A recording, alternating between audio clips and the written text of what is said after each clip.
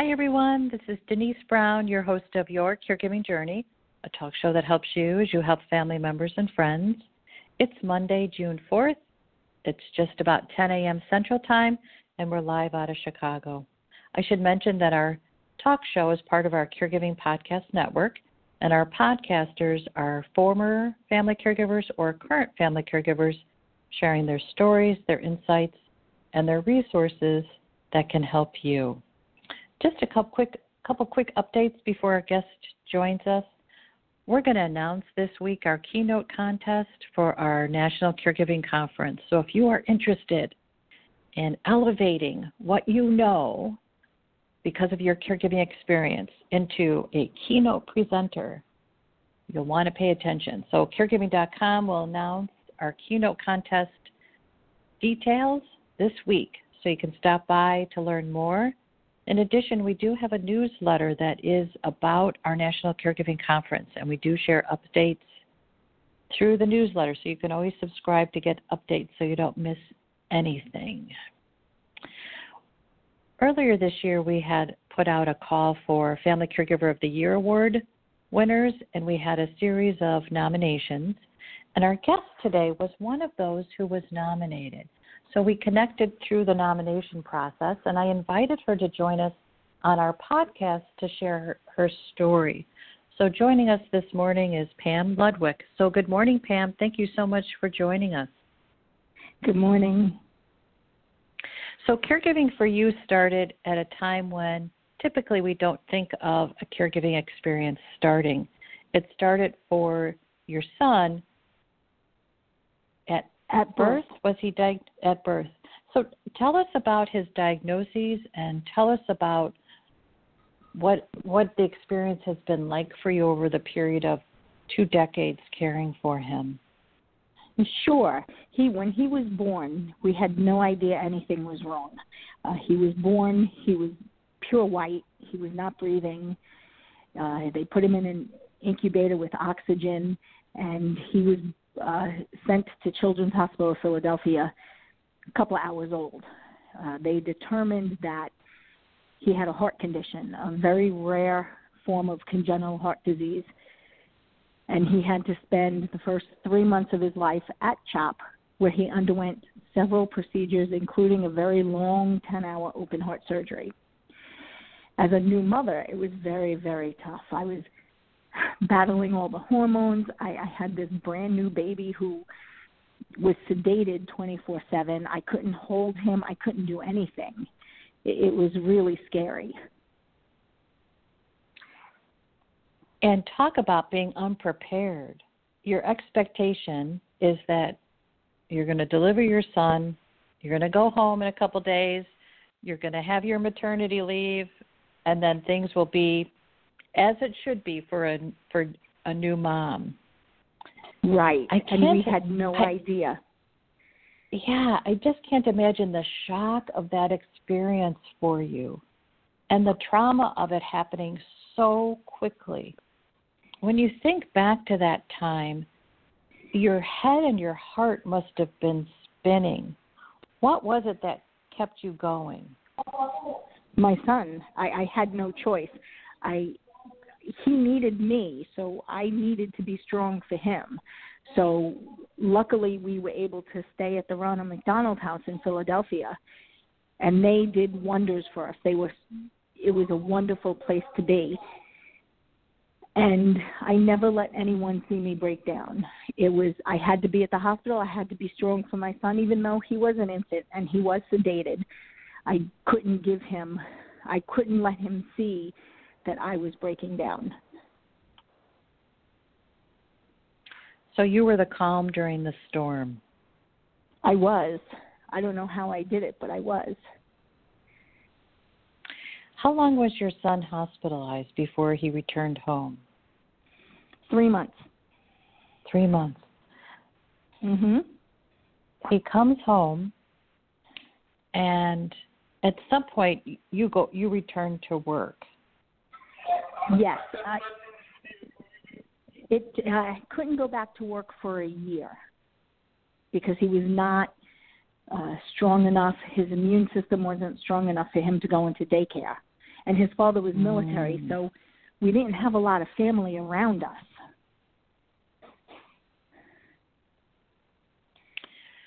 Oh, wow. Did you quit your job and find another job? I did quit my job, and when the time came, I called them back up, and they hired me back. Okay. Because I can't imagine, though. I quit. Right, yes. So it was a pressing family situation. Your first day back at work must have been a day where you felt really worried about what was going on. So you've already been through a situation where you've had this trauma. You're doing your best to keep your emotions calm, and then you go back to work where you have to be focused, driven, productive. How did you cope with the worries around is he okay and staying focused at work? It was a lot easier because I went back to where I was familiar with things. It was the same people. I had the same boss. I was in the same position, and they all knew my situation. So it made it a little bit easier. I wasn't just thrown into a brand new job with brand new people. So they all understood what I was going through, and they really helped me out a lot because it was hard. I worried all day. Yeah. Right. How could you not worry? Even at 21 years old, I still worry about him. Yeah. So your son is now 21. Yes. How is life for you now? How would you describe it? It's a lot more normal than it ever has been. He's at college. He just finished his junior year. So he lives on campus. He's part of clubs and activities. He lives there, so I don't see him often, but I talk to him almost every day. And unless he's having a bad day or he's sick, he never comes home. He doesn't want to. He doesn't like to let his illness define him. So he has come a long way. So during the 20-year period, you're still in a caregiving situation. You're still managing his needs. You're still working through worries. How did you find a support that worked for you? When he was younger, I really didn't have a lot of people close to me. We found out about the Hole in the Wall gang camp up in Connecticut that was started by Paul Newman for children with life-threatening illnesses. So he started going to camp there, and through there I found a lot of support from a lot of parents who were going through the same thing with their child. Regardless of the disease, we were all facing the same things. And they have a lot of outreach programs. And I would imagine when you made that connection, it was, in essence, almost like a sigh of relief. It was, because I knew, even though I knew I wasn't alone, I didn't feel alone anymore, because I could always reach out to one of my newfound friends, and they understood. I didn't have to say anything. We could go meet for coffee. We could talk on the phone, and they knew exactly how I felt and what I needed. Right. And I think for others who want to be supportive but might not be in a similar situation, it's difficult to find the right kind of support. And I think in caregiving you're really looking to belong, where you don't have to explain why it is that you're feeling a certain way. It's just accepted. That power of being accepted is huge. Yes, it was. It really helped tremendously. I didn't have to explain why I wouldn't allow my son to play sports, why he was always tired, why he couldn't do anything, why he was always on medication, because they understood. and I didn't get all the things from people who were trying to be helpful and say, well, what if you do this, and if you do that, and if you do this, maybe he'll be cured. That was one of the hardest parts.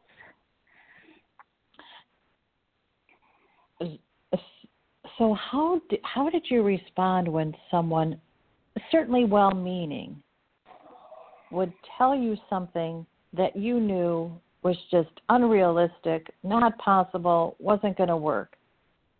How did you respond to them? I didn't really. I wouldn't really talk to them because they wouldn't listen to reason. If I told them that, well, his doctor has him on a path that we think is going to be good for him, it's almost like they blamed me that I wasn't doing enough or I did something wrong, and now I have to go out and find a way to fix it.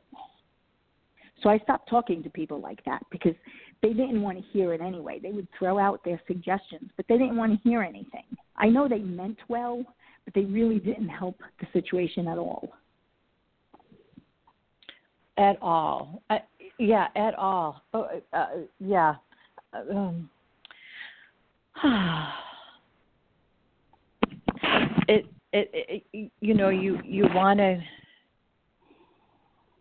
You want to think of these people as well-meaning, and yet what they do is they actually add more stress because you think, oh my gosh, but you don't get it. You don't understand. You don't understand. And then for your own survival, you actually then have a smaller world. Your world gets smaller, which can help you, in the moment, but in the bigger scheme of things, you want support and help. You want friends who understand. Yes, you do. And it was tough at times, but I could not have people like that around me because it was stressing me out, and I didn't need to hear how I must have did something wrong or things like that. Or you weren't doing enough of the right things. Right, yes. That you just didn't know. Oh, my heavens. Yes. And the irony of this is that you actually are a scientist. So you would have this amazing background to know, because you have not only the education but the smarts to know. So that had to be doubly frustrating as a mom, and then because of what you do as a professional.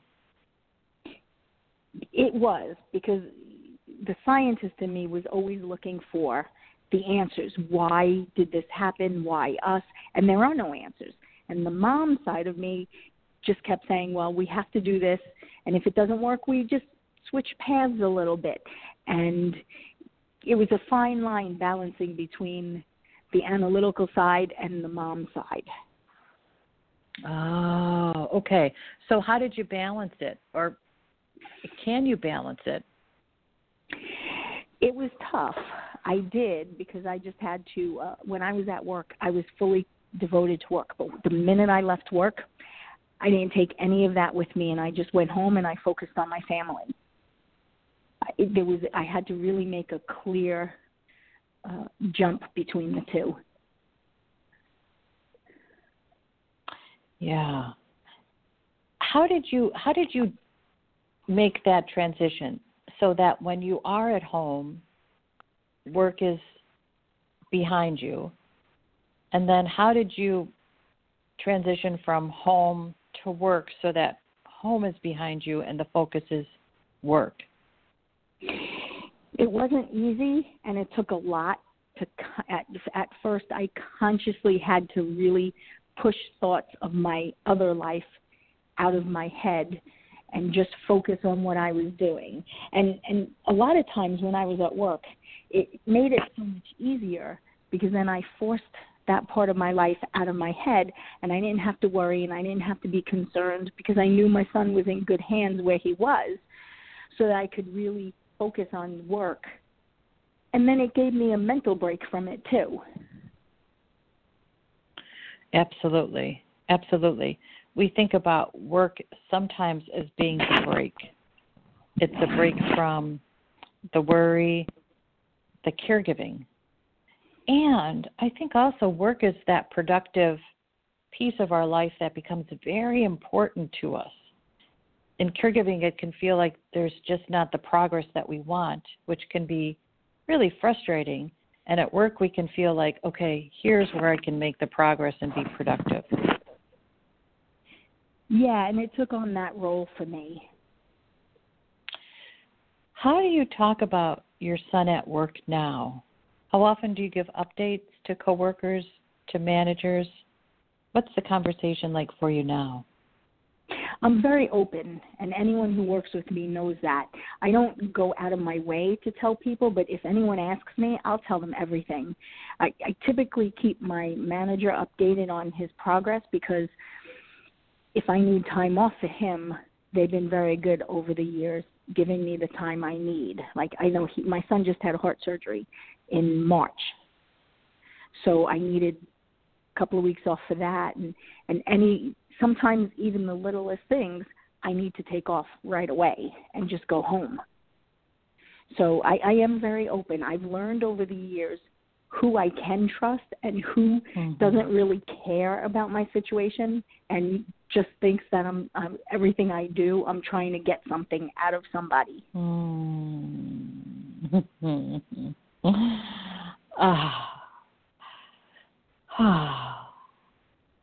Yeah.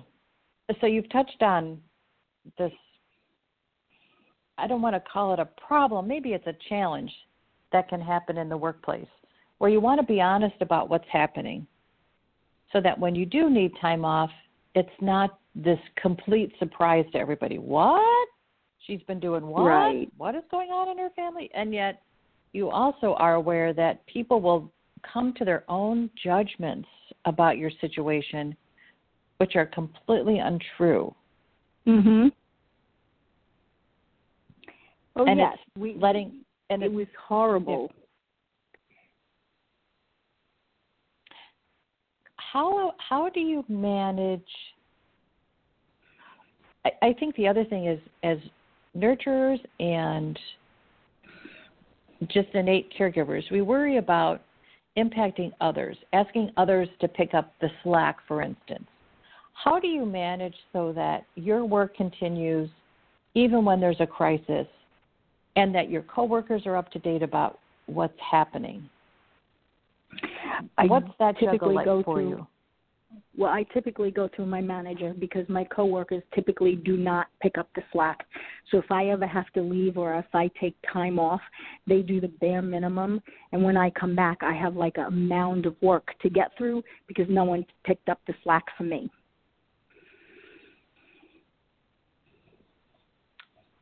Wow. And what's that like? It's horrible. I think it's more they don't understand, and they think I'm trying to pull one over on somebody, or I don't know what it is. But how can I step away for 2 weeks and then come back and have 2 weeks worth of work that nobody would do for me because they just didn't want to, or they felt they didn't have to?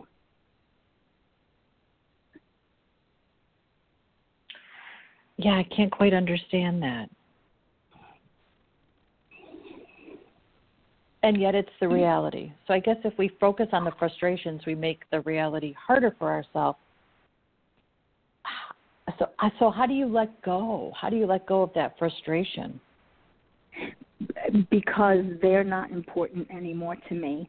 I come in, I do my job, whatever gets done, gets done. If it doesn't, I'm only one person, and I don't deal with them. If I have to speak to my coworkers for work-related things or personal things, I will, but I don't go out of my way to be their friend anymore. Okay, because the lesson learned was it's not the relationship that's going to give back to you. No, it is not. And I can't waste my time on people like that. And I can't waste my time on continuously explaining my situation because they don't get it. And I don't think they want to get it. I'm curious, what is it that so it seems like there is some fear. There is some fear around that. If you were to try to think of what they could possibly be afraid of or uncomfortable with, what would it be? There's a lot of different things. I know sometimes some people, when they don't understand, they think their child can catch what my son has. He's not contagious. He has a heart condition. But he also, when he was 7 years old, was granted a trip to Disney World from Make-A-Wish Foundation. And I had a lot of people who stopped talking to me because they felt, my son isn't dying. Why should Make-A-Wish give him something that he doesn't deserve? Either that or a lot of it is jealousy. I found a lot of people are jealous for things like Make-A-Wish. He got this fabulous trip, and they were so jealous that we went to Disney World for free and had this fabulous vacation. But they don't see the other side of it. You know, when he was that age, we had all these doctor's appointments, and we had the medicines, and we had procedures, and we had surgeries, and they don't see that side. They just see us as getting something. And I guess they felt that why couldn't their child get the same thing? You know, I'm just, my jaw is on the floor. I can't stop shaking my head. Wow. And I've spoken to a lot of people in my situation, and they say the same thing. People, they hear you get these wonderful things, and they get so jealous. But it's when you look at the bigger picture, that's a small drop in the bucket to compare to everything else we go through. Right. Okay, so it's this idea of unfairness. I'm being cheated, it seems like. And from your coworkers, this idea could be, gosh, she gets time off at a drop of the hat. I don't. Yes, it so has a lot unfair. to do with that.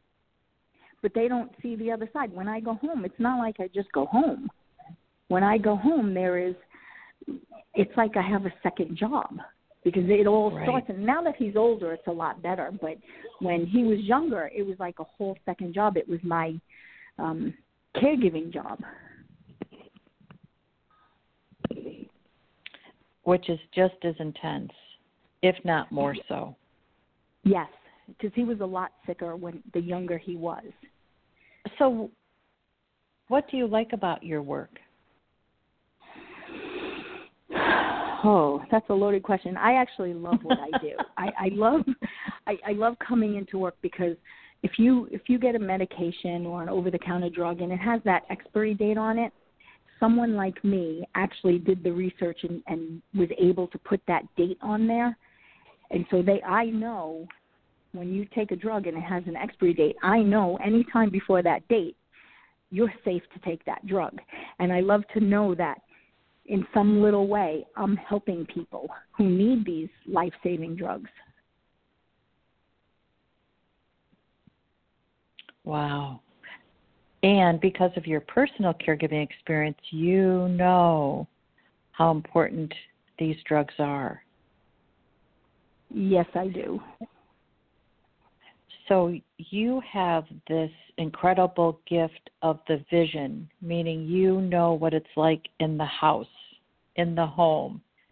Mm-hmm. You have this ability to see what it means to a family, to have a drug, keep someone alive. Yes, I do. And that really keeps me going at work, because I know that what we do is helping people. You've been touching on a few things as it relates to caregiving, which is people don't know what goes on in the house, which is one of the challenges during a caregiving experience. We don't show it, so people don't understand it. And because of your personal experience, you know what it looks like inside the house. You're able to connect that personal story to something that's tangible, like a drug. And that's such an important piece in the healthcare system, for the healthcare system to see that personal story and understand what it's like inside the house, what the family is going through. And yes, and I see that a lot of my coworkers don't. I mean, they say they understand, but I don't think they really do. When your 20-year-old son comes home and at 7 o'clock at night, he's in bed for the night because he just physically can't do it anymore for the day. That's what I was thinking as well. Your coworkers could really view you as having this really invaluable, almost like market research that they could tap into that could really enhance their ability to do their job. You're, in essence, the voice of the customer. Yes, in a lot of ways I am. So you're this untapped resource right there on the team. And they're too busy counting, in essence, counting who gets time off, who gets more, who gets less. They're focused on how my time off affects their time off. Bottom line, they if something happens and I need time off, their biggest concern is how does that affect me? Right.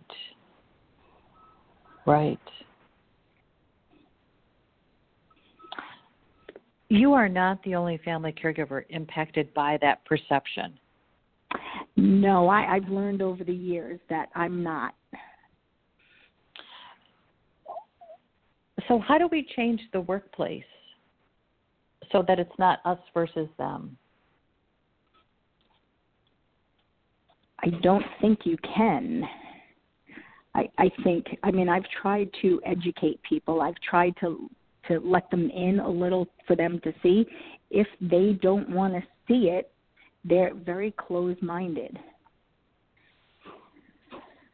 And no amount of talking or sharing experiences is going to make them change their minds.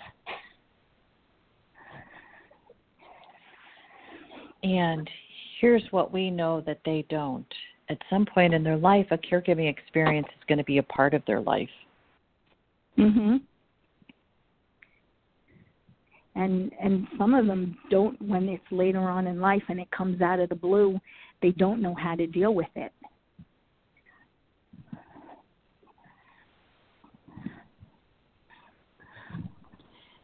Yeah. And it sounds like your manager is supportive. Yes.